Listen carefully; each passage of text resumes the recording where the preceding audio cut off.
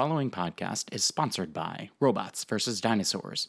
I'm your host, Louis G. Disclaimer, this podcast is about to spoil several movies from 6 to 20 years old. Lou, read off the list. Today, Robots vs. Dinosaurs will be spoiling for you, the listener. Rocky, Independence Day, Rocky 2, Rocky 3, Rocky 4, Rocky 5, Rocky Balboa, Avengers, Infinity War, Creed, Creed 2, Avengers, Endgame, Mike Tyson's Punch-Out, Artificial Intelligence, Universal Soldier, and Universal Soldier 6, Day of Reckoning. Hello and welcome to Robots vs. Dinosaurs, the podcast where we watch a movie every week and then try to determine which one is cooler, robots or dinosaurs. I'm your host, Louis G, and with me as always is my co-host, a new co-host every week. This week, I'm talking to my friend, filmmaker, Stephen Rossetti. Hello, Stephen. Hello, Luigi. What's up? Not much, but I'm very excited to talk about the movie that we're unpacking today, the classic sci-fi film. Why don't you tell the audience which movie it is that we're going to be talking about? A very 80s movie. If you haven't seen it, you're going to find out why you should see it in this discussion. It's Rocky 4. That's right. The 1985 Sylvester Stallone directed and written film, Rocky 4. One of my favorite sci-fi movies. Stephen, before we get into the movie itself, can you tell me just a little bit about your thoughts on robots and dinosaurs in general? Would you say that you're already going into this a dino fan or a robo fan? Oh, yeah. I'm very biased towards robots. So that's partially why I picked this movie. But that's not to say dinosaurs aren't awesome. Just robots are that much cooler to me. All right. We've got a real robo fan on the podcast today, and that's good because the movie we're talking about very heavily features robots, in my opinion. There are at least two robots in this movie that I would argue are very heavily featured. One of them is one of the main characters, and we're going to get into everything that they do and everything that we love about them. Stephen, I want to ask another general question. Sure. Did you grow up in a time when having a movie, like having a physical copy of media, was a cool thing? Because like then it meant you would go to a friend's house and then that was an event. We're going to watch Independence Day tonight on Friday night. And we're looking forward to that because Jeff has it. And like, or Jeff's parents bought it on DVD. Like, did you grow up in a time when that was still a thing?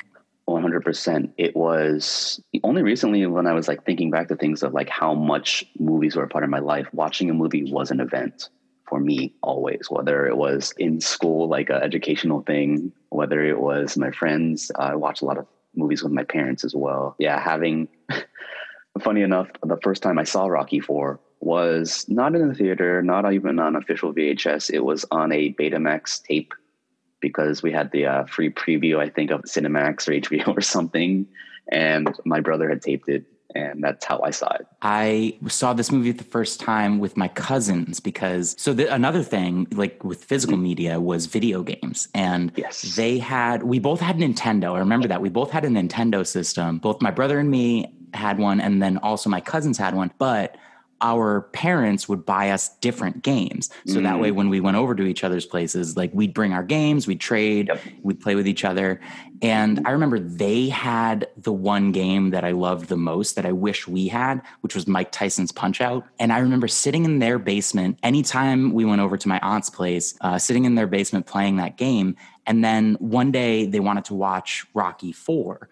And I didn't really know. I don't think I'd seen the other Rocky movies at that point, but they had it on VHS and we sat down and watched it. And I was immediately drawn into it because I was like, oh, this is like Mike Tyson's Punch-Out. This is cool. So that was, weirdly enough, my entry point into the Rocky series was a video game that was about boxing that then seeing this movie about boxing really drew me in. And when I found out it was the fourth one, it was very much like a Star Wars moment for me. I was like, oh my gosh, there's 3 prequels I can explore. I have to go backwards now. Yeah. And you find out, wow, it's a little different than this movie. A little bit. But there are things in this movie that come up, especially in Rocky and Adrian's relationship, that Sylvester Stallone is but I do think he's an underrated writer and director. I think a lot of people don't even know that he wrote and directed this movie, definitely the first Rocky movie. Stephen, do you know if he wrote and directed all of the Rocky movies? I think he did everything up until Balboa, or Balboa. I don't know if he like what his capacity was, but he either directed or wrote it or something. But for 1 through 5, yeah, it's all him. Yeah, very much directly involved, and also starring, and also it can't be really understated. No, it can't be overstated. That's the opposite of what I mean. It really can't be overstated how much dedication and time he must have put into his body to be ready for looking like he does on screen. Well, that's the other crazy part too, is like, yes, we're at this point, we're all familiar with the fact that Rocky was his breakout role and everything, but the backstory of him getting to the point of being able to make the film, like so many people turned him down. People liked the story, or the script rather, and wanted a specific other type of actor like Schwarzenegger types or something to play Rocky. But he was adamant about, no, I wrote this, I want to be in it. And somebody finally listened to him, and the rest is history. Yeah, and it allowed him to make a lot of executive decisions about not only the character, but of the direction of the story. And I think that's what led to a lot of things that happen later in the series. Like by the time we get to this movie, which is the fourth sequel, the third sequel, but the fourth one in the series, by the time we get to this one, the evolution of certain characters has reached a point where we end up with a sexy talking robot. And I wonder who this is. Yeah. So, oh man. I always like to look at the opening shot of a movie. I like to consider, when we see the opening shot of a movie, what is the filmmaker trying to tell us? You know, whose perspective are we going to be in going forward, right? You said you agree with that? I agree with that wholeheartedly. Yeah. Yeah. So like as a filmmaker, let me ask you this. The movie Infinity War, this is a really good litmus test for me. It's kind of what opened my eyes to this whole thing, this whole concept in filmmaking. Whose movie is Infinity War? Who's the protagonist? I'd say it's Cap. Okay. Why Cap? Well, actually, you can make the argument for Cap or Tony, but it's the idea that, yeah, this is the second part of a movie's storyline, but I say this because it's the end of a character arc for those two. I say Cap just because I don't want to say anything else, just in case people listening haven't seen this movie. Oh, gotcha. Okay. But no, I think we're talking about Endgame. So you're talking about Infinity War. Excuse me. Yeah, Infinity War. Who would you say is the protagonist in Infinity War? Let's think on that for a second. And this might be saying too much, but a protagonist is not always the good guy. Then it is Thanos. Yeah, actually, yeah. Simply because the ending proves that. Like, Okay, so spoiler alert for anybody who hasn't seen this movie. We'll announce spoilers at the beginning. Yeah. Okay. Basically, because he told us his plan in the beginning and he achieved it and he did exactly what he wanted to do. And even though he was destroyed and broken, you kind of saw a smile on his face at the end. It's a total reverse of what the general audience is used to, but the antagonist kind of told his story, achieved it, and, put everything to rest. Yeah, we definitely see everything from his perspective, from the beginning to the end. He has this goal. He has this stated goal, and that's his quest that he goes on. We see this very classic Joseph Campbell hero's journey, but through Thanos' eyes. He starts off with one of these 6 gems. We see him in the first scene getting the second one. So we see like his methodology, his determination, and he tells us, the audience, what he's trying to accomplish. And then throughout the movie, each of the Avengers is kind of like an obstacle for him, or another villain for him to overcome from his perspective, until he does finally get to the end. He gets that 6th stone. He finishes his stated purpose, and you see him satisfied. So that's like a very, very strong protagonist for the movie. A lot of the other Avengers do go through growth and development throughout the movie, but kind of in the background, kind of as a B plot. Mm-hmm. The fact that I guess it really depends on the viewer themselves, but by a point in the movie, you're like, I wouldn't say on Thanos' side, but you totally get what he's trying to do and pretty much sympathize for him. Yeah. And that's what's cool about this villain. Like, Marvel's track record with villains, however you feel about it, it can be hit and miss, but when they have a good villain, like, they nail it because you feel bad for them. You almost are rooting for them a little bit, like an anti-hero type. Yeah, Ivan Drago is a very good villain, a very compelling villain. It's because of Dolph Lundgren's performance. He says very little. He says very few total words in this whole entire movie, but his performance, his reactions to things, Dolph Lundgren does a lot of really good subtle acting that I don't think we could give him days and days of credit, but it still wouldn't be enough praise for all of the work, for how good he is and how good his performances are. Well, yeah, the crazy thing about Dolph Lundgren is, first, that performance almost parallels Schwarzenegger in The Terminator. Like, same thing. They had very few lines. They were only really selling their acting by their looks or the subtleties and movement, things like that. But they both nailed it. The craziest thing about Dolph Lundgren, though, I don't know if you knew this, he has a freaking master's degree in chemical engineering. Like, I've heard. It's freaking insane how smart this man is. Yeah, I think I've heard. I don't know if this is verified, but I think I've heard he's like in the Mensa Society. Like he's one of the top intellects of. Yeah, I forget the name of it, but there was a cultural exchange program the U.S. was doing, and he got that. He's from Sweden, so he was able to get to MIT, and that's how he really got to the States. True Renaissance man. Yeah, he's like okay. This is maybe going overboard, but like when I think of all of the things Dolph Lundgren has been and has achieved. I watched Universal Soldier recently. Yes, that's honestly one of my favorite movies of his. Yeah. Yeah. And man, I was really impressed with his performance in that too. And actually, we are gonna talk about how that movie might be a prequel to Rocky IV. So even though it came almost 10 years later, well, it does start with the Vietnam War, and I'm jumping around way too much, but Dolph Lundgren, when you think of like his physique, and top of that, he's also this incredible intellect. He's very much like what Greeks would have described their demigods as, like these perfect beings that you can't even believe they can attain both apexes of human achievement, right? If you typically spend too much time developing your mind, your body suffers. And if you spend too much time developing your body, your mind suffers. Dolph Lundgren is a genius bodybuilder. How did he do it? So in this movie, he's kind of the perfect person to cast as Ivan Drago, because Drago is described by other people more than he describes himself or represents himself. He just kind of shows up where he's told to show up. And he's puppeted by everybody that's in charge of him, in charge of his publicity. His wife is like his biggest hype man. And then one of his coaches is kind of like the American Apollo Creed, or I'm sorry, the Russian Apollo Creed, who's like this fast talking, very quippy, very clever public speaker who's good at like twisting other people's words against them. I also noticed for the first time watching this movie how much they're playing this political game, and the whole entire calling for an exhibition match is very much Russia trying to start something, in my opinion. Right? They're like kind of like flexing their muscles and like, yeah, we're better than you in everything. Yeah, it's very antagonistic while playing the like meek underdog, right? They do a good job of like putting this face on. Yeah. That's actually something I noticed with this is it's a underdog / fish out of water story. I'll just a couple of elements reversed.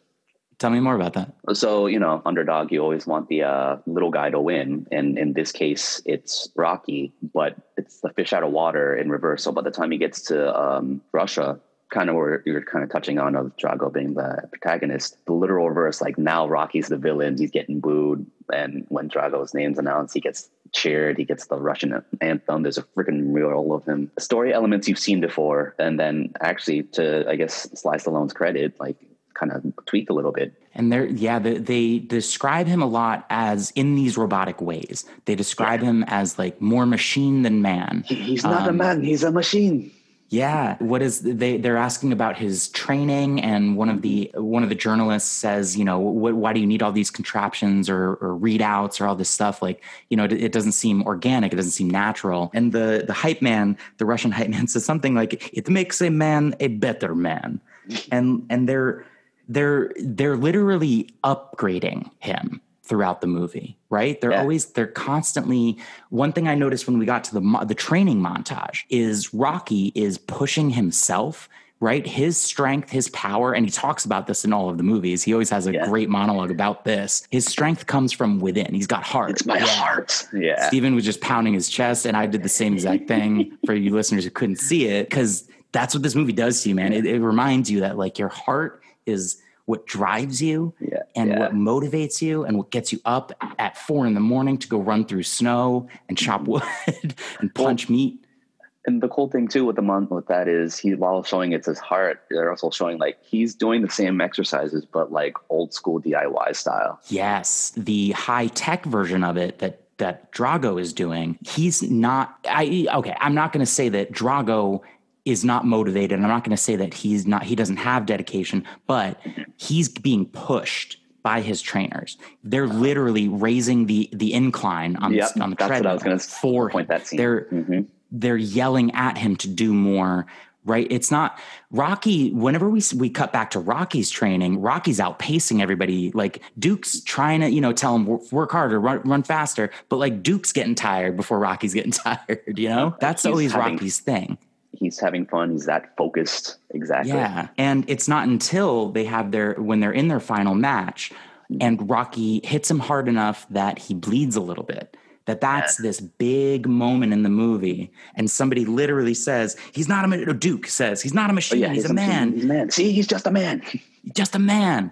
Because, so up until then, this is part of why we picked this movie to unpack through sci-fi.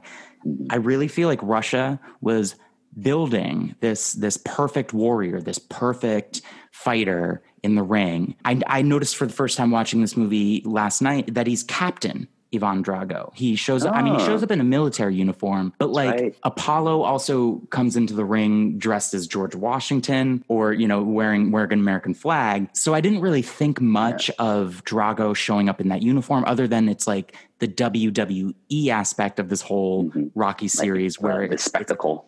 A spectacle, a costume, but he's Captain Ivan Drago. And he seems to have some sort of PTSD, some sort of trauma that activates when he's in the ring, causes him to feel like he's literally backed into a corner fighting for his life. And I think is what leads to him killing Apollo in the ring. But yeah, I do think that he actually is a veteran, that he fought in some war and that he has some sort of trauma. And that's why he's a captain. Oh, no. Thank you for pointing that out. I like, now that you mention it, he came out in the military uniform, but I never put the two and two together. I have to revisit this now. And this is probably how the team of people that got him to where he is, to the point where he's challenging the best American champion in the ring, right? You can probably imagine somebody in Russia in the 80s, especially in the military, when they come out of service, or maybe he was still in active service during the time of this movie. They don't really make that clear one way or another. But either way, it seems like the government basically told him, this is what you're going to do. We're going to train you.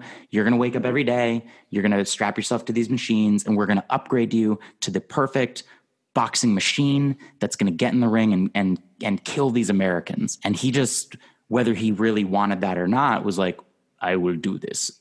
I will break them. I must break them. Up until the point of fighting Rocky anyways, it looks like the way Russia trained him was they never really challenged him. They were pushing him, but they never really challenged him. So when the fight scene's going on and you see Drago getting hits, it's almost like he doesn't know what to do because he's never experienced what it means to have to fight back. Yeah. And Rocky talks about that a lot. Granted, it goes 12 rounds somehow. It's because he does have the endurance and he does have the toughness, but he doesn't have the heart. So he's able to go 12 rounds. He's able to last 12 rounds, but he's not able to win because he doesn't have heart. Well, he was showing inklings of it towards the end because, he was the one yelling at all the superiors watching, I fight for me. I beat him for me. He was showing inklings of that. Yes. But if you think about it, up until that point in the movie, Drago is he's the national champion, right? He's doing all of this for Mother Russia because Mother Russia is telling him to and pushing him out there to represent her. We don't really get a sense of whether he's a willing participant in all of this or not until much later, I think, when he does that bit at the end, when he's like, I fight for me. In 1985 in Russia, that's a revolutionary statement for him to face that crowd and say to them, I don't do this for the country.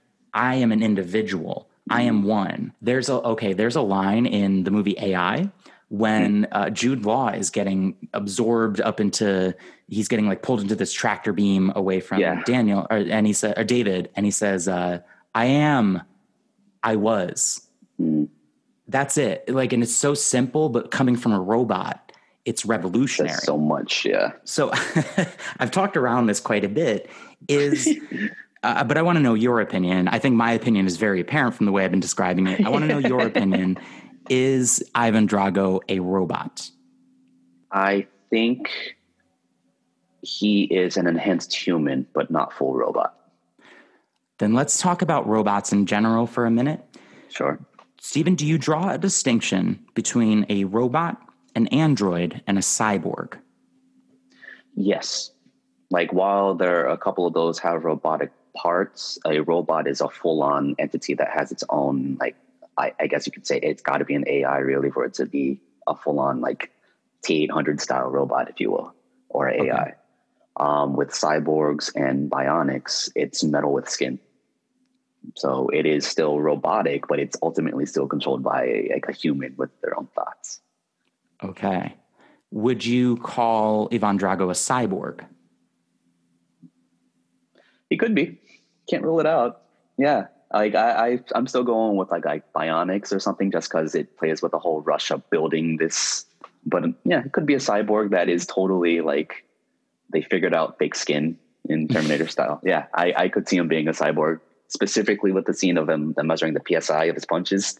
Right. And they say the average is like 700, and he not only doubles that, but like he punches like 1.5 times the 150% more, which like should be impossible, something. Right? Mm-hmm. So yeah, I could see him being a cyborg. And you've seen Universal Soldier, correct? 100%. And all right, sequels. so here's how that movie could be a prequel for Rocky IV, right? The colonel in that movie collects Vietnam soldiers, dead soldiers from the Vietnam War, puts them literally on ice, does some kind of science, injects something into the back of their head, some kind of serum. Wipes. Yeah, and now they have this like overheating thing where they run for too long and they have to be cooled down, but they can literally heal themselves with cold. So, okay. So they build this robot. It fights Jean-Claude Van Damme. Spoilers for Universal Soldier, by the way, but you should have listened to my episode where we covered that already. Of course, Jean-Claude Van Damme wins, right? The Dolph Lundgren Universal Soldier is the villain in that movie because it goes haywire. It still has a lot of trauma from the Vietnam War, and it goes haywire. It goes against its programming, tries to take over. Van Damme stops it. Now, there are sequels to Universal Soldier. The Dolph Lundgren character, I actually haven't seen them, so I don't know how they reconstruct him, but they do bring him back, which stands to reason that they could have either brought him back in Russia, or they could have built a copy of him, a clone of him in Russia. So if Russia got their hands on one of these Unisols, one of these Universal Soldiers that looked like Dolph Lundgren in every way, they could have definitely programmed it to box. Right? They could have taught it everything it needs to know about Russian nationalism. And that could be the Ivan Drago that we see in this movie. It's actually a Unisol.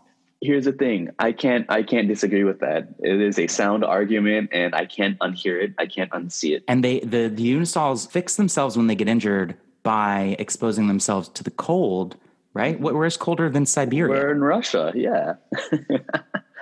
And plus, if it's a Russian nationalistic movie, if you will, they're only showing their training that people want to have them seen anyways. They're never going to show them healing.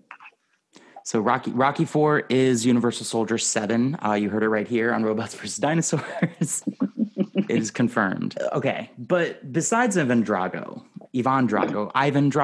I feel like I'm not the only one pronouncing his name 7 different ways. I feel like the movie does too. What's your pronunciation of his name? I think it's the accurate pronunciation is Ivan, but I think so. It's become bastardized to just become Ivan. Yeah, I think whatever way his wife pronounces it, that's probably the correct way. And I think she says Ivan.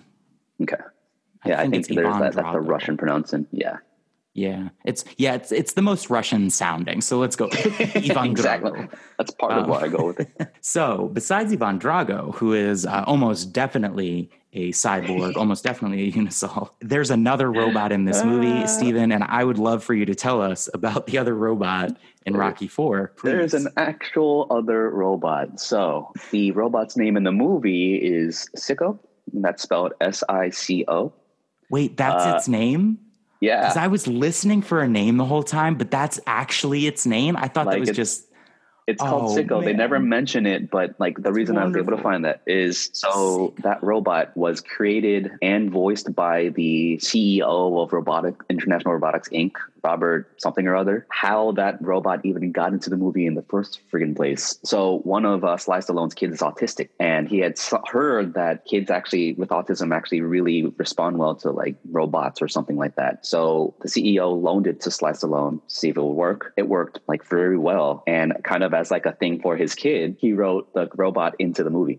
Yo, okay, this is blowing my mind. This is amazing to learn this. Yeah, man, that's what I mean. Like when I knew when we were talking about this movie, I was like, let me find out as much about this robot as I can. The cool thing too is if you want today, there's an offshoot of International Robotics Inc. that builds this robot, like a modern version of this robot. It's $345,000. Okay, Steven, I already love this robot. I'm not going to lie. When I was watching the movie, I paused the second it came on screen because it was 5 minutes and 11 seconds into the movie. Dude.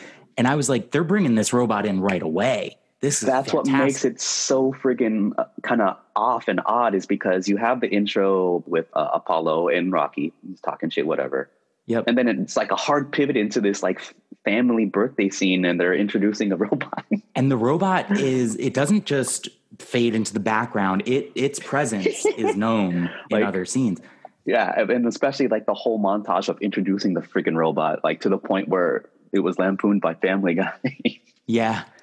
Oh my gosh. My favorite is when Apollo is over and you just hear the music slowly fading in because it's rolling closer and closer. And Apollo, like the audience, I think he just says, what the hell is that? Well, I'm sure you maybe we're going to talk about this, but it's possible that, this is kind of like a proto her or a proto sex bot.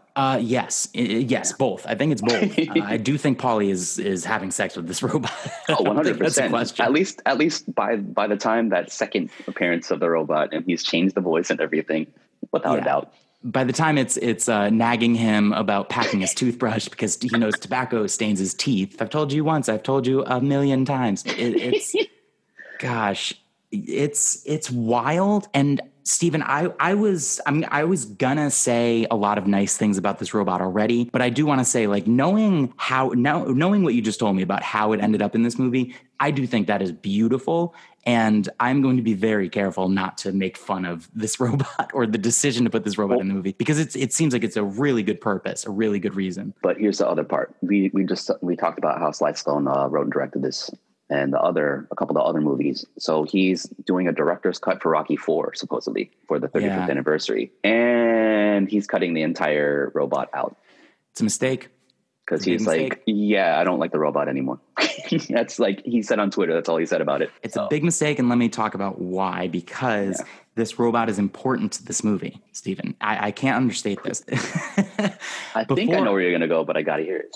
Well, before I give you all of my thoughts about the significance of Sicko in Rocky IV and why it's the most important character, I want to ask you, because I didn't ask this up front. I did ask your definition of whether you distinguish between like an android or a cyborg. But what is your one sentence definition of what a robot is? A mechanical being with pre-programmed thoughts and motions and movement.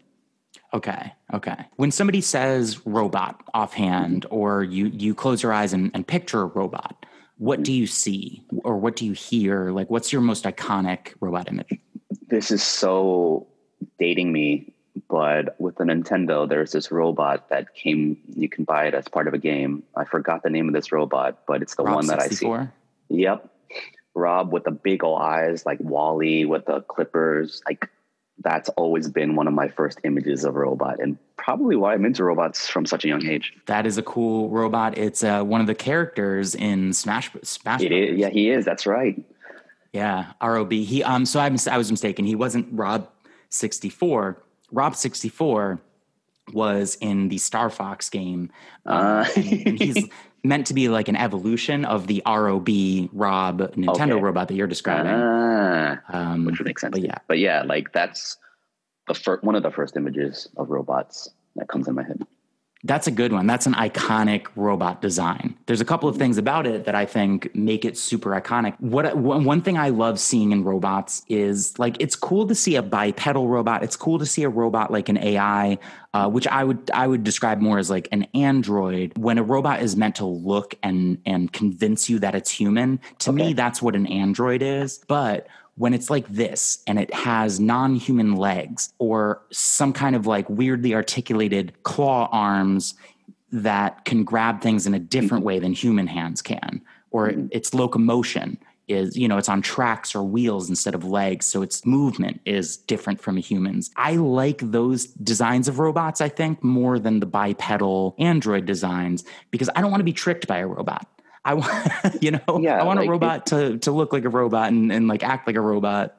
I mean, if you've seen Ex Machina. Yeah. Yeah. I don't want to be tricked by robot. I don't want an android. I don't want to like fall for an android and not realize that I've been played the whole time. Steven, humans do that already. If you found out that somebody in your life was a robot, like if they were like, "Hey, Steven, you always compliment me on how young I look. And I need to tell you, there's a reason why. It's because I was built in a factory, and this whole time, these 2 decades that we've been friends, I've just never been able to tell you. But now I'm not afraid to tell you, I'm a robot." Would you be upset, or would you say like, "Well, we have 20 years of friendship"? I'm not even gonna lie. I would just like start asking questions. I wouldn't even have gotten to the point of thinking about the implications of the fact that this person's a robot. I would be like, "So for the past 20 years, you're a robot. How do you sustain yourself? Do you have to recharge?" I would like start going into this tirade of questions. Honestly. Okay. After your questions, would you still want to be friends with the robot? Like if it was like, "Hey, you can ask me whatever you want," and then afterwards it's like, "Hey man, I've got tickets to the Knicks game if you want to go on Friday." Honestly, yeah, I'd say I'd still be weary, but I would definitely be like, "Yeah, let's continue this friendship." I haven't seen an issue with it until you try to kill me. Yeah. I would prefer a robot to be upfront with me about being a robot, but I think I could handle finding out that somebody I know is a robot. Yeah. Steven, what if you found out that you're a robot? If I found out I'm a robot, I'm pretty sure my head would actually explode. But if that's not an option, being a teenager, you go through this as a human anyways. If I found out I'm a robot, I think there will be a second version of that. Who am I? Why am I here? Yeah. Oh, yeah, definitely. It would definitely change things. Okay. So let's talk about really quickly, because they don't appear in this movie, but I do want to ask every guest, what's your definition of a dinosaur? And kind of the same question, when you close your eyes and picture a dinosaur, or if somebody's talking about dinosaurs in an abstract way, what's the image that pops up? Again, it's going with the first thing I think of, and a lot of it is from my childhood. Denver the Last Dinosaur. Freaking like Brachiosaur or Brontosaurus. I don't know which one it was. I think he was like a skateboarding, like sunglasses wearing, like dinosaur with attitude, right?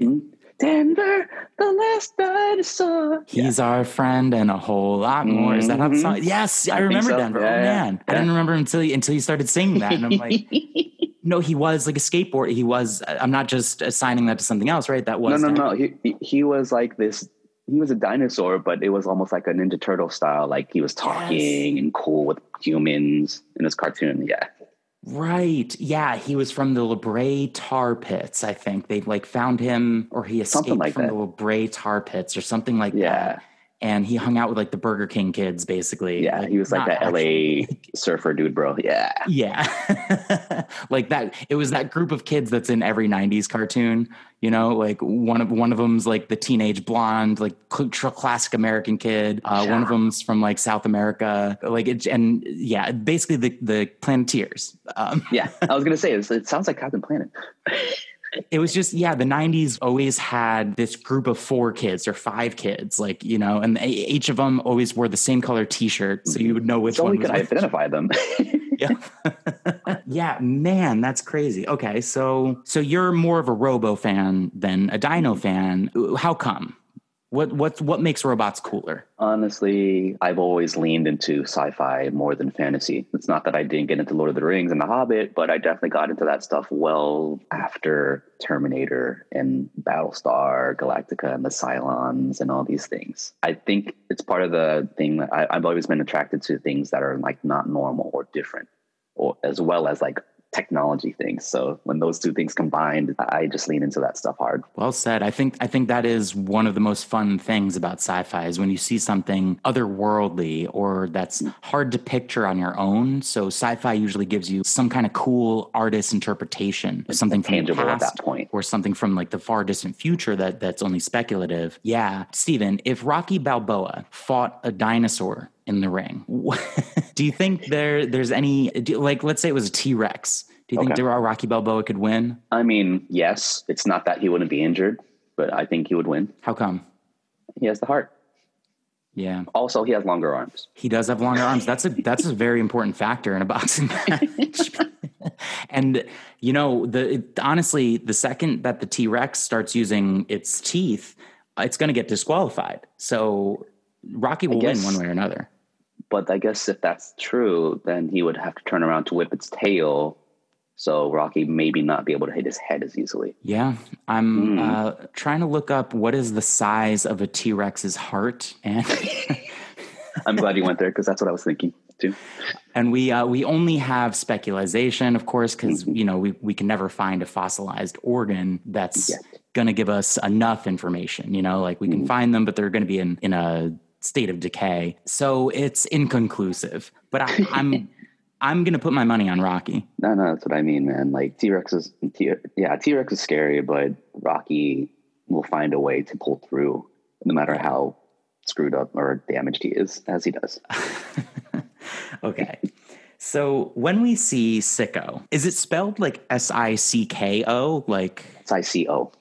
S-I-C-O. I think it's an acronym, but I haven't been able to find it, like a meaning. Let's look that up real quick because I want to know a little bit more. Synthetic something organism.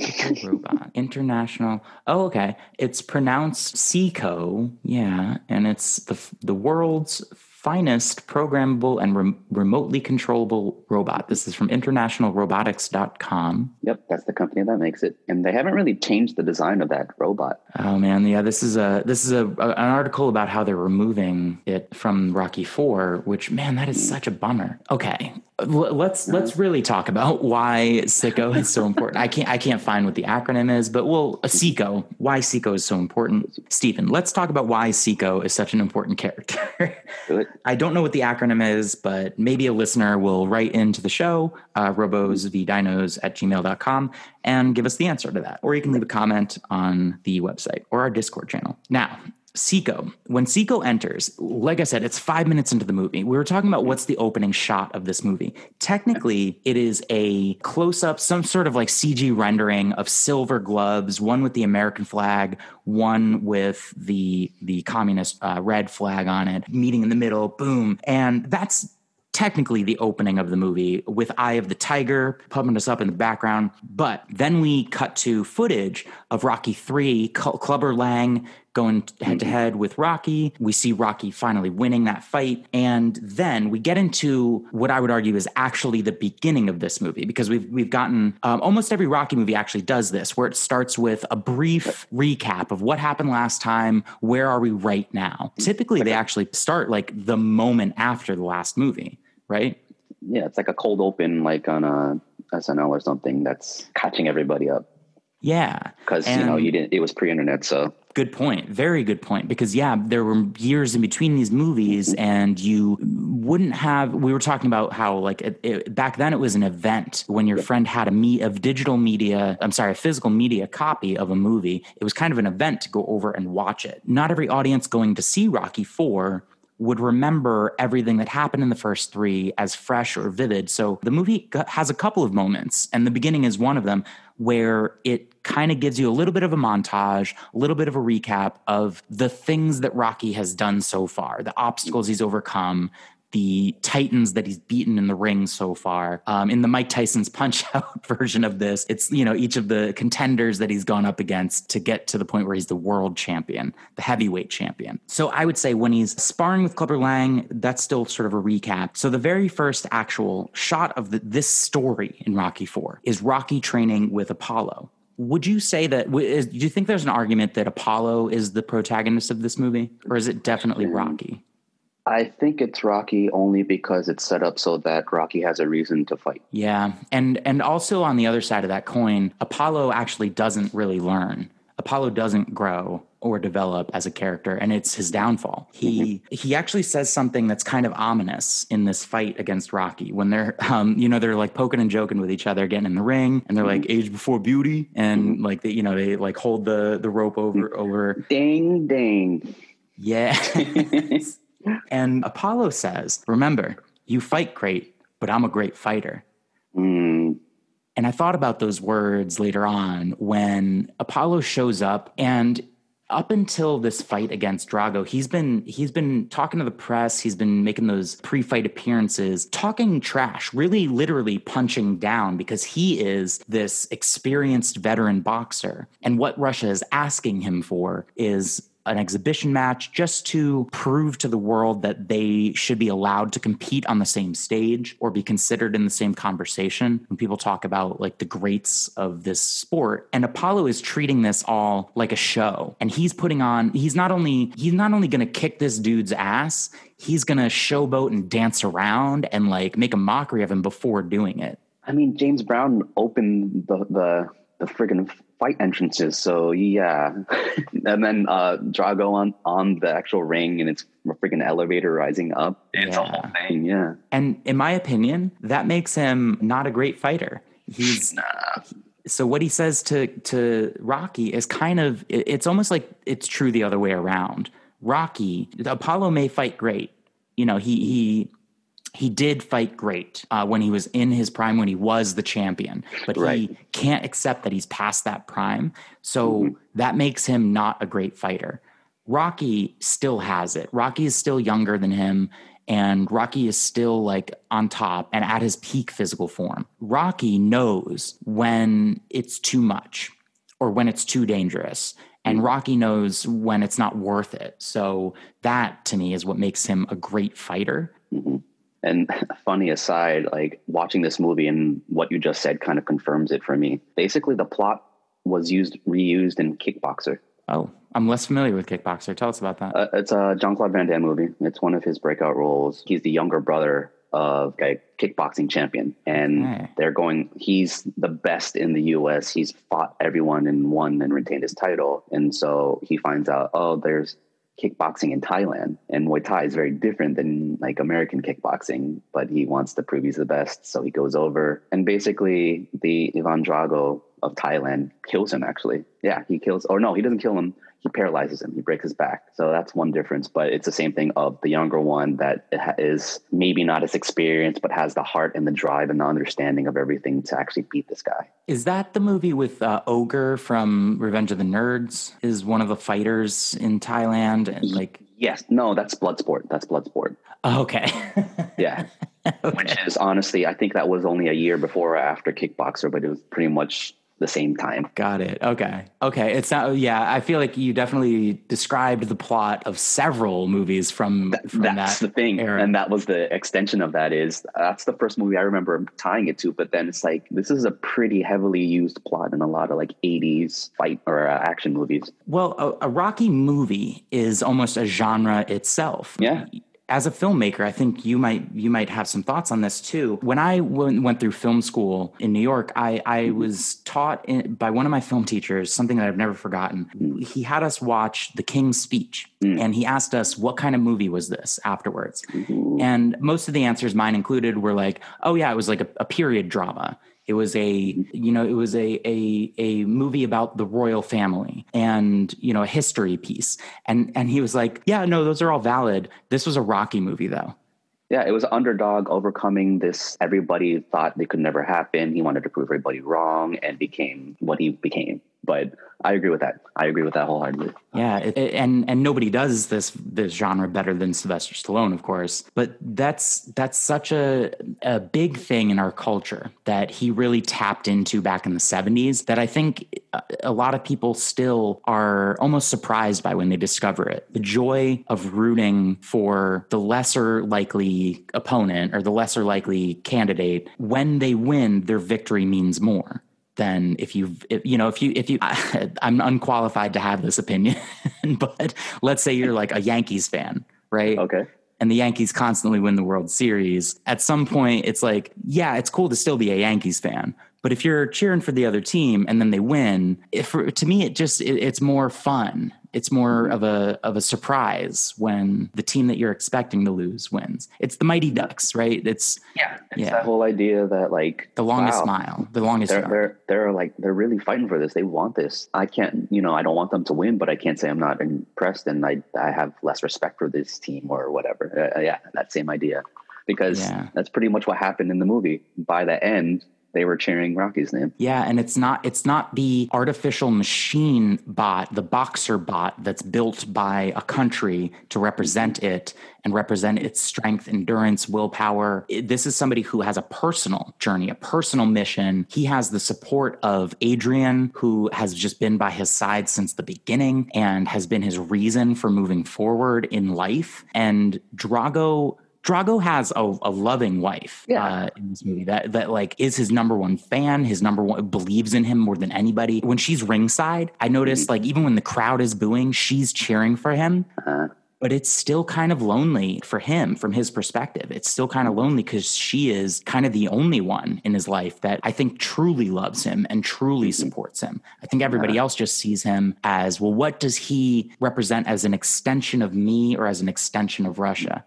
Exactly. The whole speech that Rocky gives at the end about change, like you were just talking about why Rocky was able to beat Drago, is because he had the foresight to understand and accept he has to change his way of thought and thinking and to be able to reach down deep inside and beat this guy. But then, it becomes a super political statement. I came here and I had thoughts about yous and you had thoughts about me.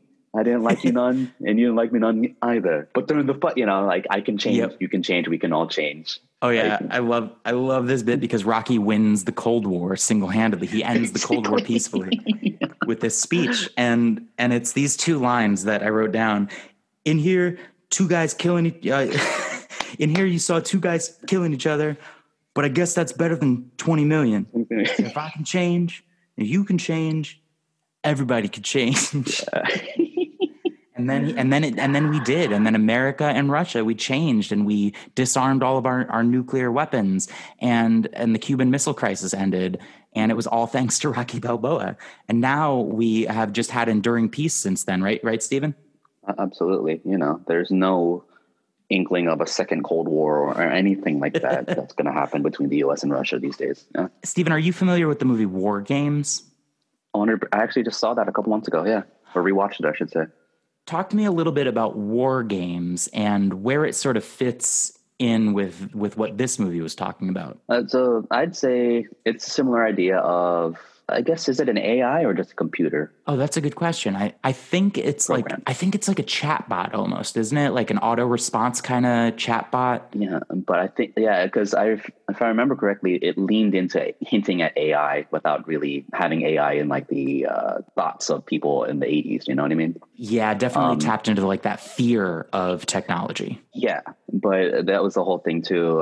It was a simulator, and then it eventually led to almost a World War III, right? Mm-hmm. Pretty much. Yep. Like it was going to launch nukes, and that was the whole point of the program. But then Matthew Broderick's character was the only one that could really understand it and figure out how to beat it. I think it was. Yeah, it's almost the equivalent of like a couple years ago when apparently some technician clicked on the wrong thing in a drop-down menu, and then everyone in Hawaii thought that nuclear missiles were flying through the air, and that the whole island was going to be nuked. What? Yeah, I'm gonna, because that's a wild thing for me to just like talk about that aspect of it. I'm gonna look up an actual article and link it in the show notes. But it's a thing that happened. Crazy. Yep. And that's literally that movie. Yeah.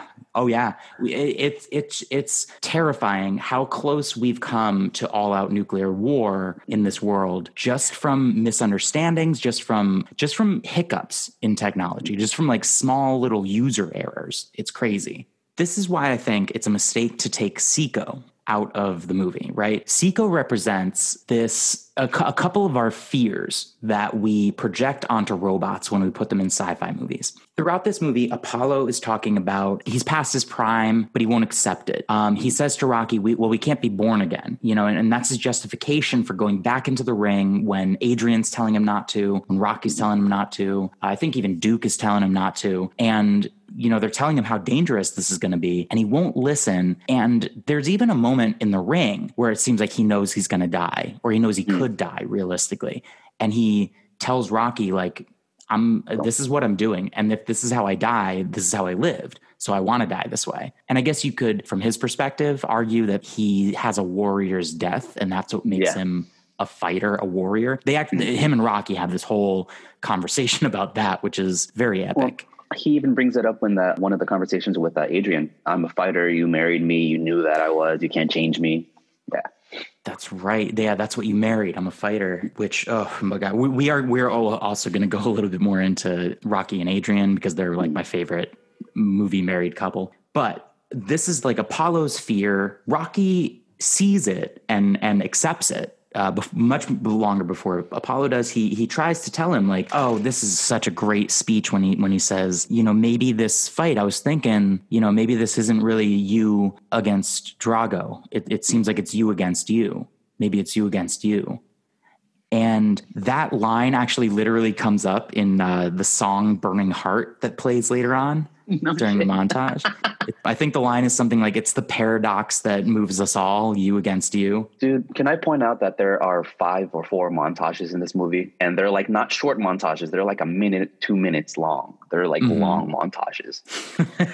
Yeah, but they're all fantastic. The one when he has that argument with Adrian, and then he just gets in his car and drives and like remembers the first 3 Rocky movies. Yeah. Gonna drive. That's a great montage. I think the purpose of that particular montage was the thing we talked about where, it might be a while since you've seen those first 3 movies. So here's a slideshow of the opponents Rocky has defeated so far. Yeah. As well as for the purposes of when that was in the movie of showing like, and she was there the whole time, dude. You can't forget about Adrian. Like she was there for you the entire time, but so was Apollo. And that's why you're grieving.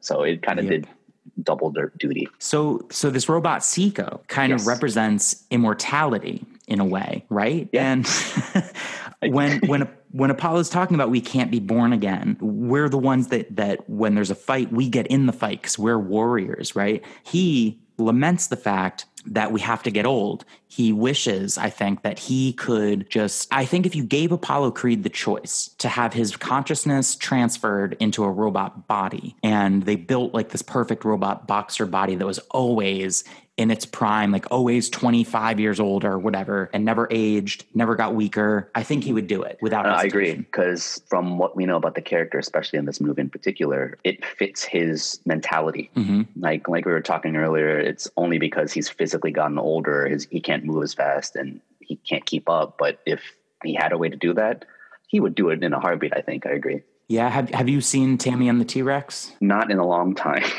Okay, I don't want to spoil that movie then. We do cover it on a previous episode, and there's a character, Dr. Wackenstein. It's very much obviously Dr. Frankenstein, and his goal is transferring the minds of humans into robot bodies. So if that character was able to offer that to Apollo Creed, I think he would take it. I'm not so sure if Paulie would want to be a robot, though. Paulie loves the robot, I think. Paulie is convinced that the robot loves him. When the robot enters and we first see it has this voice that you said that its creator, I think, was the voice of it when it comes in and it's like, happy birthday, Paulie. Happy birthday, Paulie. Happy birthday, Paulie. Yeah, and it's very like stilted and weird and unnatural. And Paulie, the ungrateful Paulie, complains, I wanted a sports car for my birthday. You got me a walking trash can. Like, you're welcome, Paulie. You freeloader who, are you paying rent, Polly? Are you paying a dime in rent? Or anything at all? No. No. But anyway, Steve, is the music that we hear whenever the robot enters the room and exits, is it always being played by the robot? Is that like part of its personality? Is that it's like just a walking stereo? Well, because has the ability to change songs, I wholeheartedly say yes. Like, it has its own theme song or music to play when it enters. Yeah, 100%. Later, when it comes back and it has a woman's voice, and it says, oh God, it's Polly. Actually, this is proof that it's playing the music. It comes in, it hands Polly a beer, which he pours into a champagne glass. He says, "That's a good song." And she replies, because at this point, the robot is a she. It's gone from a genderless robot, which I forgot to ask you about robots and gender. Let's talk about that for a second. But at this point, it's a she. And she says, "It's my favorite. You're the greatest. See you, sport." And Rocky is like, "Yo, Paulie, who taught it to talk like that?" His response is not, "I taught it," or "it just started talking like that." His response is, "She loves me." He says that very confidently. He says that with a straight face. Mm-hmm. And he says that as though one day, after spending some time with the robot, it stopped talking like, "Happy birthday, Paulie," and it started talking like, "You're the greatest. See you, sport." And he wasn't surprised. He wasn't, this didn't make him unsettled in any way. His response to this was, "Oh, this robot loves me." Is that how you would react if a robot that you suddenly lived with evolved so quickly or developed a personality like that overnight? I'm far too logical for my own good. So I would immediately question it. Like, who programmed this? Who changed you? So then, okay. Did Paulie program it? Did Paulie teach it to talk? No. Okay. And I think that's my next part. I actually think it's possible that somehow Rocky did. Let's hear this. I want to hear this theory. Well, only because, all he does is like, who programmed him to talk that way? It wasn't what happened. It wasn't any other way other than the specific verbiage used. Who programmed that to talk this way? So I think he did it as a means of getting Paulie to buy into the robot. I really do. Okay, so then later when we see it and they're packing the trunk for Paulie's trip to Russia, and it's like, "Be careful with the plaid ones. They belong to the boss. Paulie, did you pack your toothbrush? You know how tobacco stains your teeth. If I've told you once, I've told you 1,000 times." It's this great, like, the evolution of it from like, "Happy birthday, Paulie," to "I love you, Paulie. I'll do anything for you, Paulie," to like nagging wife. And then Paulie's response at that point is, "I'm going to have her wires tied when I get back." Like, I'm going to have your wires tied. Like, what? So your theory is that behind the scenes, in between these scenes, Rocky is like going in with like a screwdriver and a keyboard and like programming the like next step in the relationship between Paulie and Seiko. Like, if not Rocky, like whoever they bought it from or got it from in the universe of the movie, because I don't think it changed overnight, but I do think it's being tailored towards Paulie. Yeah. Interesting. So you don't think that it's becoming self-aware or that it's like actually falling in love with Paulie? No, only because we've already seen how simple-minded, if you will, Paulie is. But maybe that's what it loves about him. Maybe this calculating machine, this thing that was built to do tasks and to constantly produce or serve. It sees somebody like Paulie who extols the virtues of laziness. He has coasted through life sitting on a couch with an open beer. And at this point, by doing almost nothing, he lives in a mansion and he gets to relax and sit around all day. So if you're a robot and you're analyzing Paulie, you would probably reach a conclusion where you're like, well, this man is a king among men. So he's not doing anything and still being successful. Okay. I can't fully discredit that. Yeah, I agree with that. One other question, because this movie, I do think it's inconclusive whether the robot actually loves Paulie. It's very much open for interpretation. And this is one of the movies I think this is one of the things I think Rocky IV, the sci-fi movie, wants us, the audience, to be thinking about. You know, sci-fi is always very philosophical, self-referential, it makes us very existential. And so the question of whether a robot can love, it explores that in Rocky IV, but we don't get an answer. The movie AI, if you listen to our previous episode, we talk a lot about the question at the beginning of that movie is not whether a robot can love, but whether a robot can be loved truly by a human. I would argue in this movie, Paulie truly loves the robot, whether it's reciprocated, whether it's an artificial program or not. Paulie feels love for the robot. That I agree with. That I can't mistake. I really think he feels for this is his partner that he's finally found. His forever, or whatever he says specifically. And the I'm gonna have wires tied annoyance is actually proof of that, because Paulie is the kind of friend that makes fun of his friends, 100%, constantly ribbing, poking and joking, that kind of thing. So but it's his form of love. Yeah, exactly. The fact that he feels comfortable enough doing that with the robot is a sign of his love for it. Okay. Can a robot wish? Does a robot understand the concept of a wish? Are we talking current state of robotics or 80s robotics?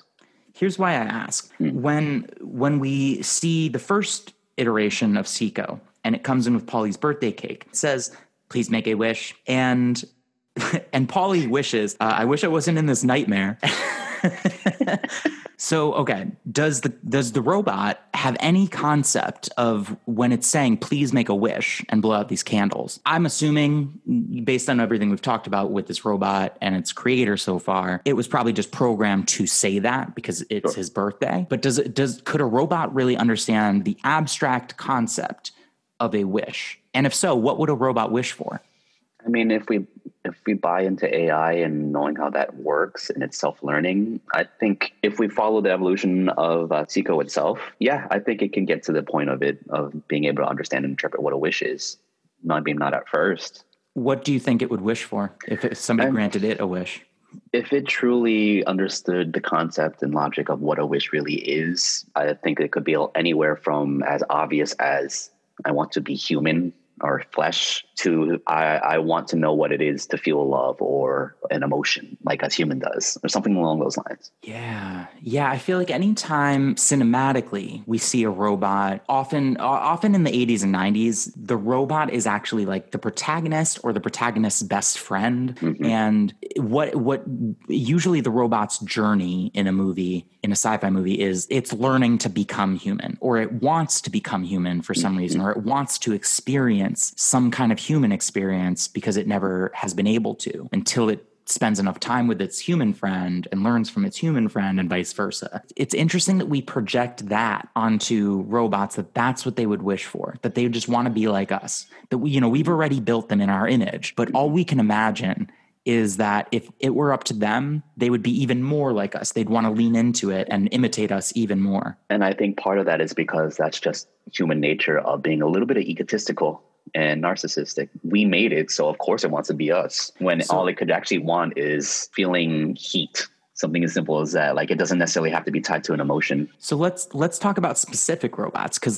there are robots that I would say, if we granted them a wish, they have such a strong will and personality already that I don't think they would default to this human version of what we think a robot wishes for. R2-D2, for example. What do you think R2-D2 would wish for? I interpret R2-D2 as being a very intelligent robot. So possibly he would wish for getting away from C-3PO.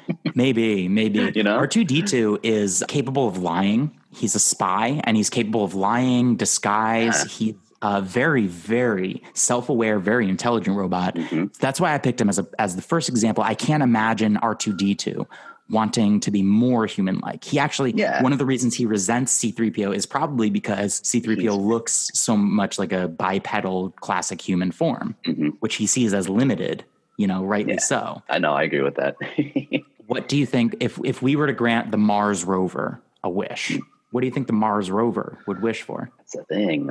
It could be, what do other planets look like? What do I feel like I'm in Mars. This is what I feel like. What does it feel like on other planets?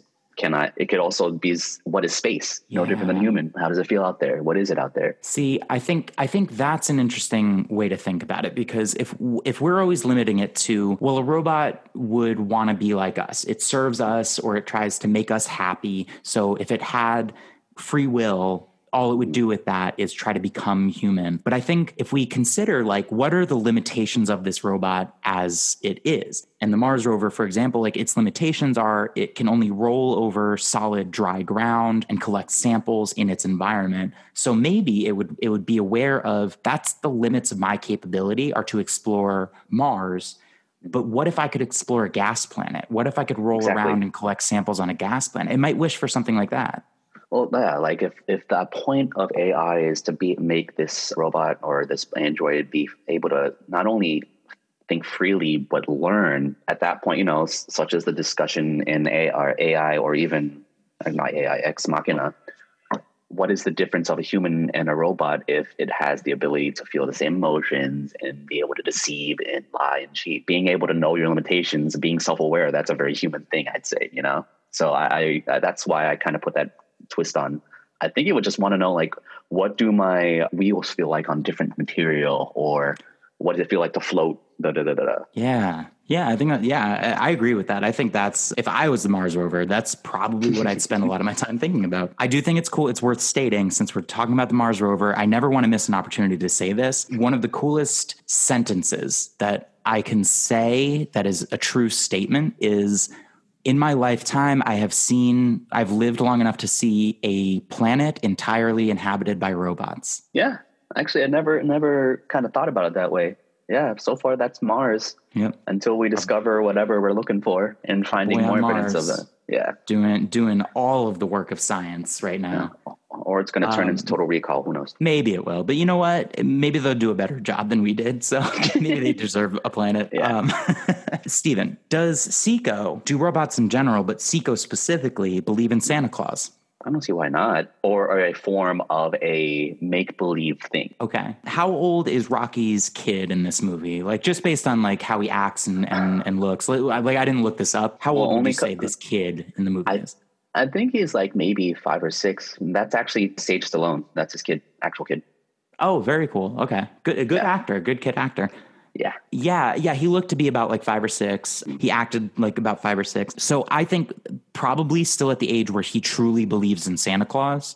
Mm-hmm. There's a scene when Rocky is fighting in Russia and they're watching it on TV, and it's him. And I'm assuming, like, I don't know who these other kids are, but they're brats and beliefs to him. They must be Paulie's kids, right? They must be like cousins or something.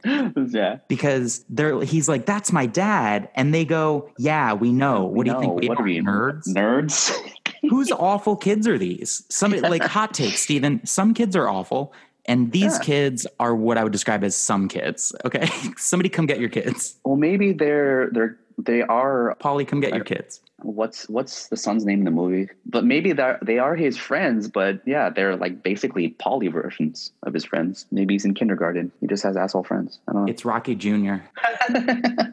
Makes sense. Yeah, I think they might be just Rocky Jr.'s asshole friends, and if he takes from his father, that's the kind of friends he doesn't mind having around. Yeah, Rocky Balboa Jr. Yeah, it's definitely it is definitely the same friendship between Rocky Jr. and those two kids as like between Rocky and Paulie. So yeah, okay. I'm being harsh on these kids, but like, I stand by my statement. Some kids are. No, I'm not disagreeing that kids can't be assholes, because they can and are. Yeah. I have 5 nieces and nephews, and they are angels. They are wonderful kids. Let me just say that. They're exceptional. They're perfect in every single way. They never misbehave. So they are not some kids, but these kids. The reason I'm talking about these kids and this scene is in the background behind them is Seiko just casually standing there with a Santa hat and white beard. So, does Seiko believe in Santa Claus, or does Seiko understand the concept of Santa Claus to the point where he realizes that the child that lives in this house believes in this abstract concept, and I need to be part of this adult club that's perpetuating this like fun game for this kid, and that's why it dresses up as Santa Claus? Or did somebody just put a hat and beard on it? I think it's simpler. I think he was being a kid and was like, here, let's put a Santa cap and beard on Zico. And he's literally just hanging out, just like not fully aware he has it on, but just is there with it on. So do you think one of the kids put it on? Do you think Adrian put this costume on him? I think Rocky Jr. himself did. Okay. You know, what's interesting. And for the past like 2 minutes, and I'm not going to go back and re-edit this on purpose because I do want to actually talk about this. Mm-hmm. For the past like 2 minutes, I've been saying, did they put the beard on him? Did they put the hat on him? So does a robot have a gender when it's built? No. I don't think so. Like, I think it can be assigned by the creator or programmer, but inherently, no. I think there is no gender to a robot. Yeah, and usually when the creator has like the intention for it to be gendered, right. It's often seen in like the physical form of it. I would actually argue there's a shot of this robot in like profile where I'm like, oh man, if you shined a really strong light on the front of this robot, it would make a weird silhouette that's almost feminine and almost in a 1985 blocky robot way, almost sexualized. I see what you're saying. Yeah. But it's usually the voice. Usually the voice is what quote unquote genders a robot. Mm-hmm. But that's why, like, okay, so R2-D2 is R2-D2. There's really nothing about R2-D2's physical form or voice that you could say he or she. So just from your recall, do characters in Star Wars say R2-D2, he did it? Hey, that's him, R2-D2. I think I seem to remember them gendering him as a he. That was that, but I think that was whether it was consciously or subconsciously. It just, especially back then, I think that was not necessarily to genderize.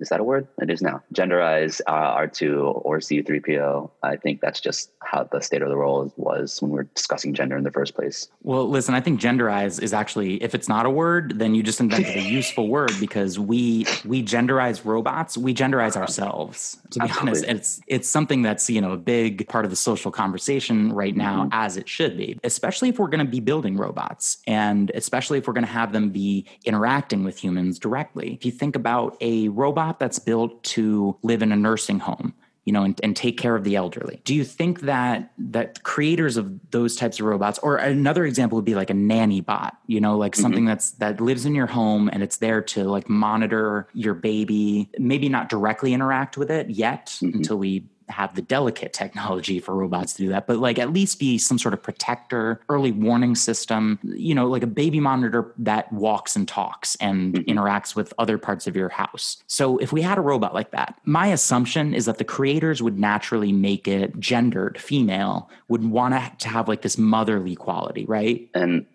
you talking about this kind of had me start to think about like even the closest thing we have to AI or robotics that is widely used. So like, why did we name Siri? Why did we name Alexa? Why are they female, even though we can change the names? And I think it's kind of that idea that everybody has a mother and might be more comfortable with that subconsciously. True. And what's interesting about Siri, one thing I want to believe about Siri is that it was chosen because it's a name that's not super common. So since they want it to be like voice activated, they went with a name that you wouldn't just accidentally say in conversation a bunch of times, which is why I question the choice to go with Alexa, because Alexa is pretty common, name, both male and female names. So it's a very common name in general. I should actually refer to it the way I want to refer to it, which is Alexa is a very non-gendered name, assigned to every gender. So anyway, I think that might be part of why it was called Siri, but also what's interesting is you can go into your settings and you can change Siri to either like have an Australian accent. Mine has an Australian accent, or you can have it have a male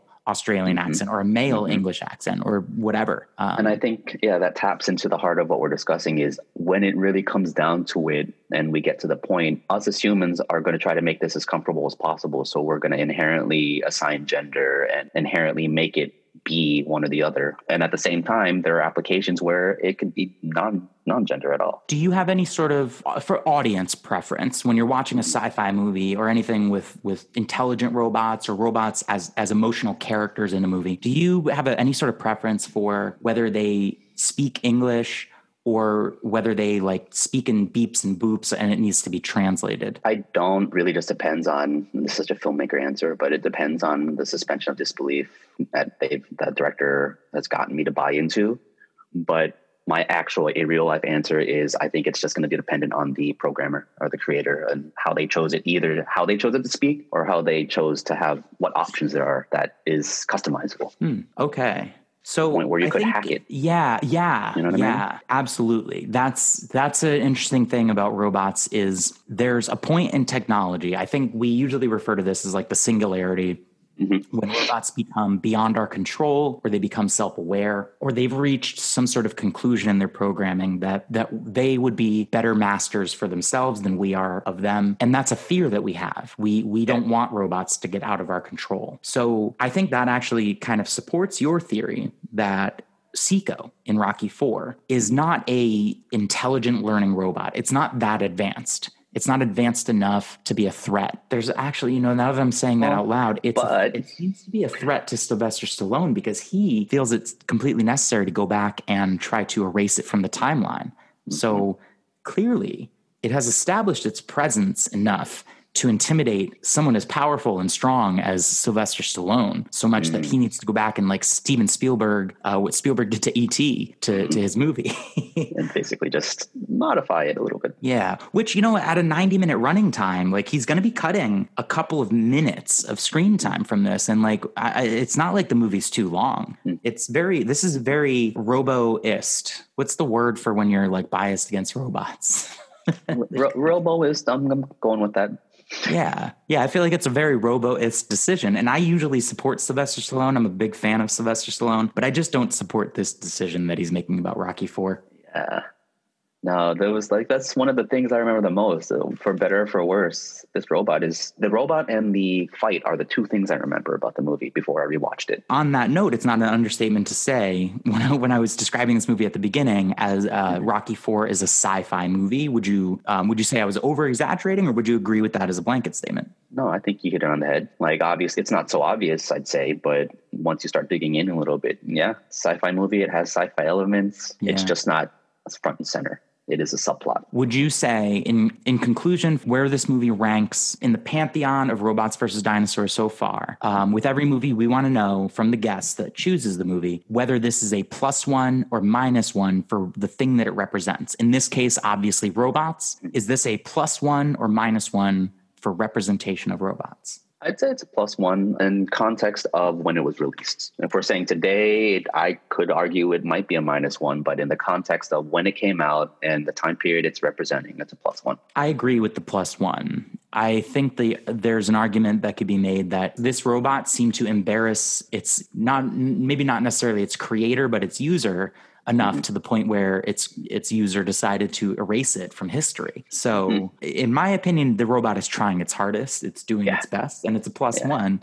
But man, it kind of has failed its intended programming, its mission, because it's getting written out. It's getting a -1 from Sylvester Stallone. But you and I give it a +1, and that's what Robots versus Dinosaur is giving Rocky IV. Excellent. For its representation of robots. One last thing I want to say about the movie itself before I move on to, I have 2 bonus questions for you. Ooh. But one last thing I want to get into, Rocky and Adrian's relationship. This is the least sci-fi element of the movie, but man, there's a moment when Rocky comes in, I think it's right after Paulie's birthday party, and he has this big cake, and it has like him and Adrian on it with boxing gloves, and he gives it to her, and she's like, well, what's going on? It's Wednesday. And he says, I really want to get this right. It's definitely a Wednesday. But I was thinking, like, it's almost been 9 years since you married me. And it's revealed that it's a week before their anniversary. He just couldn't wait to like celebrate their anniversary and give her like the gift and everything. But what made me want to write this down is her whole, like, it's a Wednesday, and him being like, yeah, it's definitely a Wednesday. Do you remember in Rocky 1, there's this beautiful, beautiful moment between Rocky and Adrian. She invites him over for Thanksgiving dinner, and he says something like, well, to you, maybe it's, a holiday, but to me, it's just Thursday, right? So he's gone from... I do remember that. It's just a Thursday. Like, I don't have anything in my life that makes Thanksgiving more significant than any other Thursday. To she is saying in Rocky IV, well, it's just a Wednesday. What's special about today? And his response is, oh, it's definitely a Wednesday, but next week it'll be 9 years since you and I got married. And like, that means so much to me. And it's so important to the story of Rocky that Adrian is as supportive as she is to him.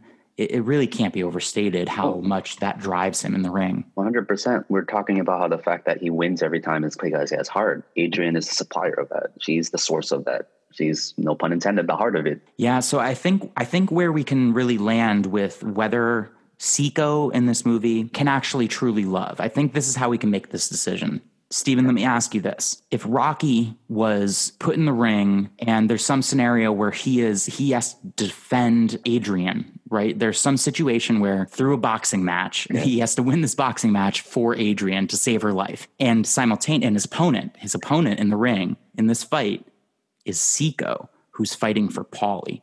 Who fights harder in this exhibition match? That's tough, because if we're talking about the ability to a robot having the ability to love, and we're accepting that Paulie and Siko love each other, who's to say it's not as strong as what Adrian and Rocky has? But I do think we decided that the love between Paulie and Siko was more one way, and that okay, in that regard, then yeah. Also, it's Rocky. Like, I think he could actually knock the robot's head off, literally. I think so. The robot also, it's literally on like treads. It can't do much footwork. Yeah, like we've seen, I think, the fastest it can move when it came into the room.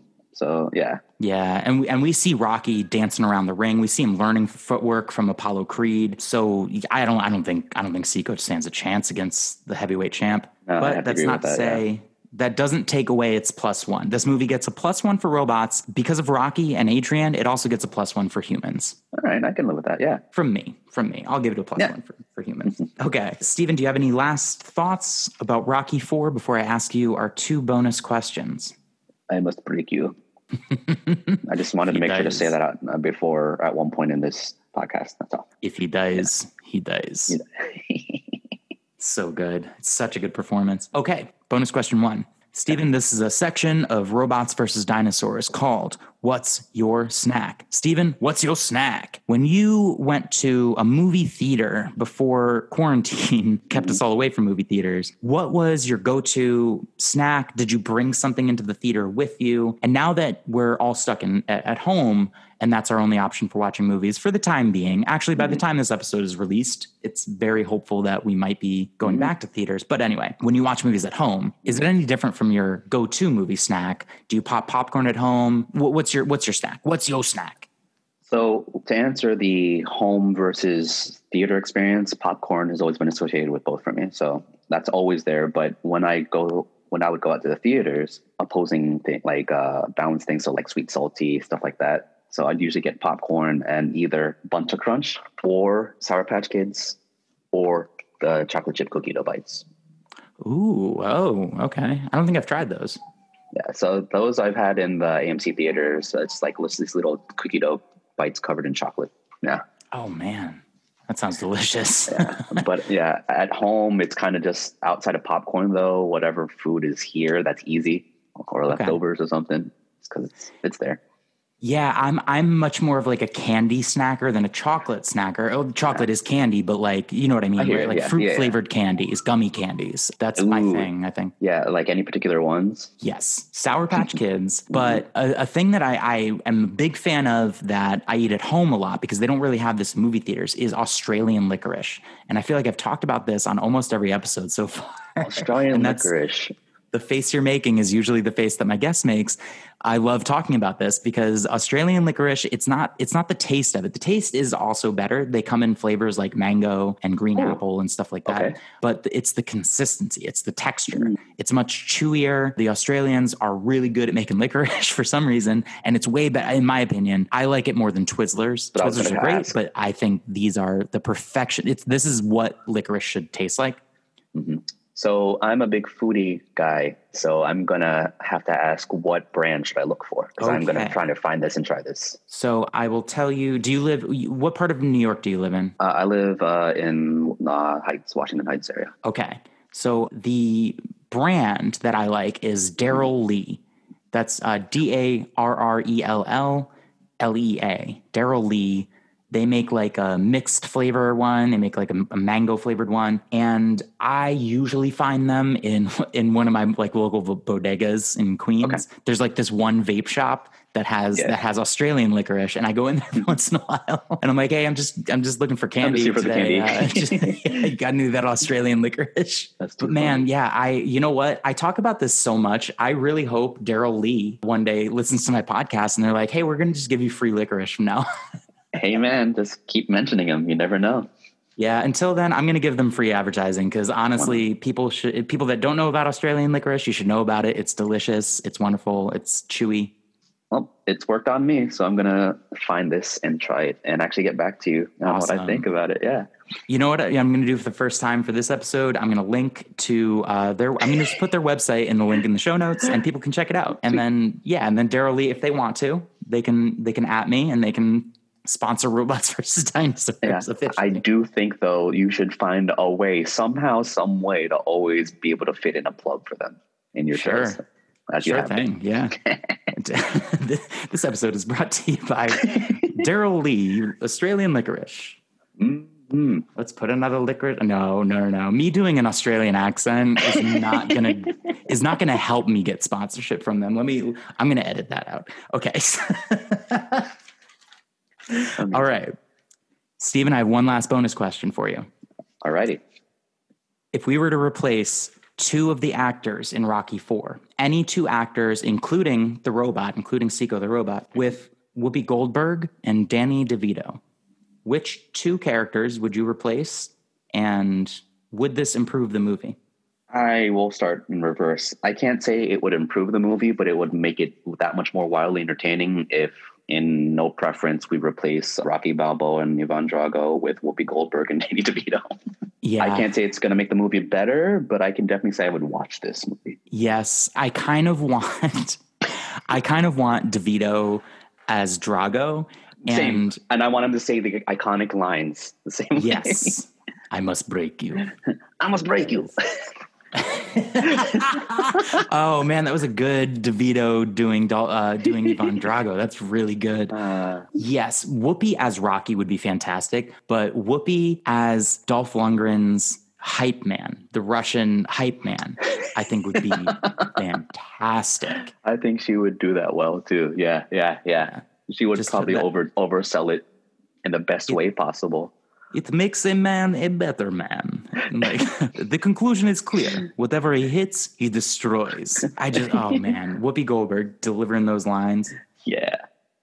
I'd pay to see that, actually. Yeah. If we did cast one of them as the robot, which one do you think would be the best as the robot? See, I think I can make arguments for why both of them would be fine, but just because I'm a little biased and a huge Always Sunny fan, I'm going to insert Danny DeVito. I think because Danny DeVito already is so much like a Paulie that having Paulie sparring with Danny DeVito would be delightful. Yeah. I think this is how it would actually go, though. I think in the first scene, we'd get Happy Birthday, Paulie, and that would be DeVito. And then when it gets upgraded to Sexy Robot, that would definitely be Whoopi Goldberg's Sexy Robot voice. Ooh, a combined role. I think that could work, yeah. Well, let's make sure we, in addition to Daryl Lee Licorice, let's make sure we get DeVito and Goldberg's agent on the phone. Actually, we really want to talk to Stallone because this is how we might convince him to keep the robot in the movie. If we can get that casting. Yeah. So somehow somebody send this to Sylvester Stallone, put it on his radar, have him do it. Yep. Hashtag Save Seiko. I'm going to start doing it. That's right. Everybody tag that hashtag, put it on all of your social media posts. We have to really get this campaign going. We got to save our robot friend. Our robot movie star friend. Steven, I can't thank you enough for coming on Robots versus Dinosaurs and talking about one of the most fun 80s movies, one of the most fun sci-fi movies that has a robot from the 80s, and such an iconic, such an awesome, such a memorable robot. And it gave us a lot to talk about and a lot of interesting ways to look at Rocky and the whole series of Rocky through a unconventional lens. Do you have anything as a filmmaker that you want to promote, plug, talk about at this time? Because of the pandemic, that's a hard no. Well, that's a lie. Guess I can plug with something I shot last year that I'm still making festival rounds. I shot and helped shoot and helped edit a web series called Friend Zoned. Okay. We won a couple of WebFest awards already. I think we have all the episodes up on our Starable website. So if you go to starable.com, search Friend Zoned, you'd be able to find us. They're like little 10-minute or less episodes. We were supposed to be working on season 2 of the web series, but pandemic kind of put it at a halt. I am currently in pre-production of another web series, which doesn't have a title yet, but it's a combination of Zoom interviews and talking head interviews in person, a la The Office. So it's going to be a lot of improv-based comedy. It's going to be just the actors doing their thing. As I get more information, I'll send it to you. That sounds fun. Awesome. Yeah, and I know Steven is a very collaborative filmmaker, so if you get a chance to check out his work, definitely do that. And like I said, we're going to be putting a link to your web series Friend Zoned in the show notes so people can check that out. Thank you very much. And Steven, hopefully, I don't think there are any more robots in any of the other Rocky movies. I think that we've sort of exhausted all the possibilities. I think so. Movies in the Rocky series that we could review on robots versus dinosaurs. But would you be interested in coming back sometime as a guest with another either robot movie or dinosaur movie, your choice? That's actually was going to be my last comment before we hit stop recording. Yeah, I enjoyed this so much. I am more than willing to come back again and talk about another robot or even switch it up and talk about a dinosaur movie in the future, 100%. All right. Can you give us like any sort of teaser or hint of what, do you have like a short list or? Part of me is trying to find, it's not necessarily obscure, but not obvious. Like I could definitely, say, let's talk about Terminator. Let's talk about that movie or that movie. But I want to find the weird, or I want to find the obscure shit. So. Yeah, the obscure shit is usually where you find like the most thought-provoking sci-fi because it's the least, it has the least limitations, or the ones that are not trying so hard to have broad appeal, so they get into some really nuanced, deep stuff. Exactly. So that's exciting. I would love to have you on as a guest again. Please check out Friend Zoned. Please check out all of Steven's work, and we will see you next time on Robots versus Dinosaurs. Later. It makes a man a better man.